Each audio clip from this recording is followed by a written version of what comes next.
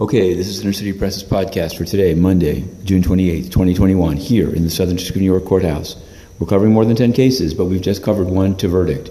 It's the case of U.S. versus Donald Blackstad, charged with insider trading in Illumina, a medical technology company, and a number of other improprieties. The jury this morning, after the closing by the defense and the rebuttal by the government, got the case around noon, and 2 o'clock, guilty on all counts. Guilty on all counts. So that's a total blowout. The defense tried to say that the main government witness, Patty Bustos, was unreliable. They said she was drunk. They said there was no proof of the $12,000 if they were spent on dental bills or otherwise, but clearly the jury felt otherwise because they dropped the hammer on every single count. Now, Blackstad didn't have his conditions of release changed, and we'll have to see what happens between now and sentencing. But for now, that's the verdict. Guilty, guilty, guilty.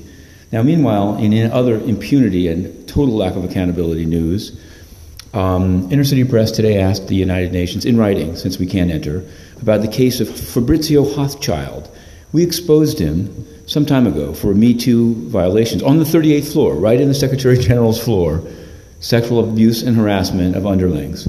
Now, long after we exposed it, including with audio tape, he was suspended pending an investigation. Well, that's now been 6 months, and he's still no action. That's the difference, I'd say, between these courts and the lawless United Nations. Meanwhile, we checked in at DDC just to touch base on that beat, the insurrection blues beat, but in fact we found a supervised release and also another insider trading case in D.C. But that we'll leave for another day. For now, the 2-minute drill. Inner City Press, Matthew Russell Lee, to be continued.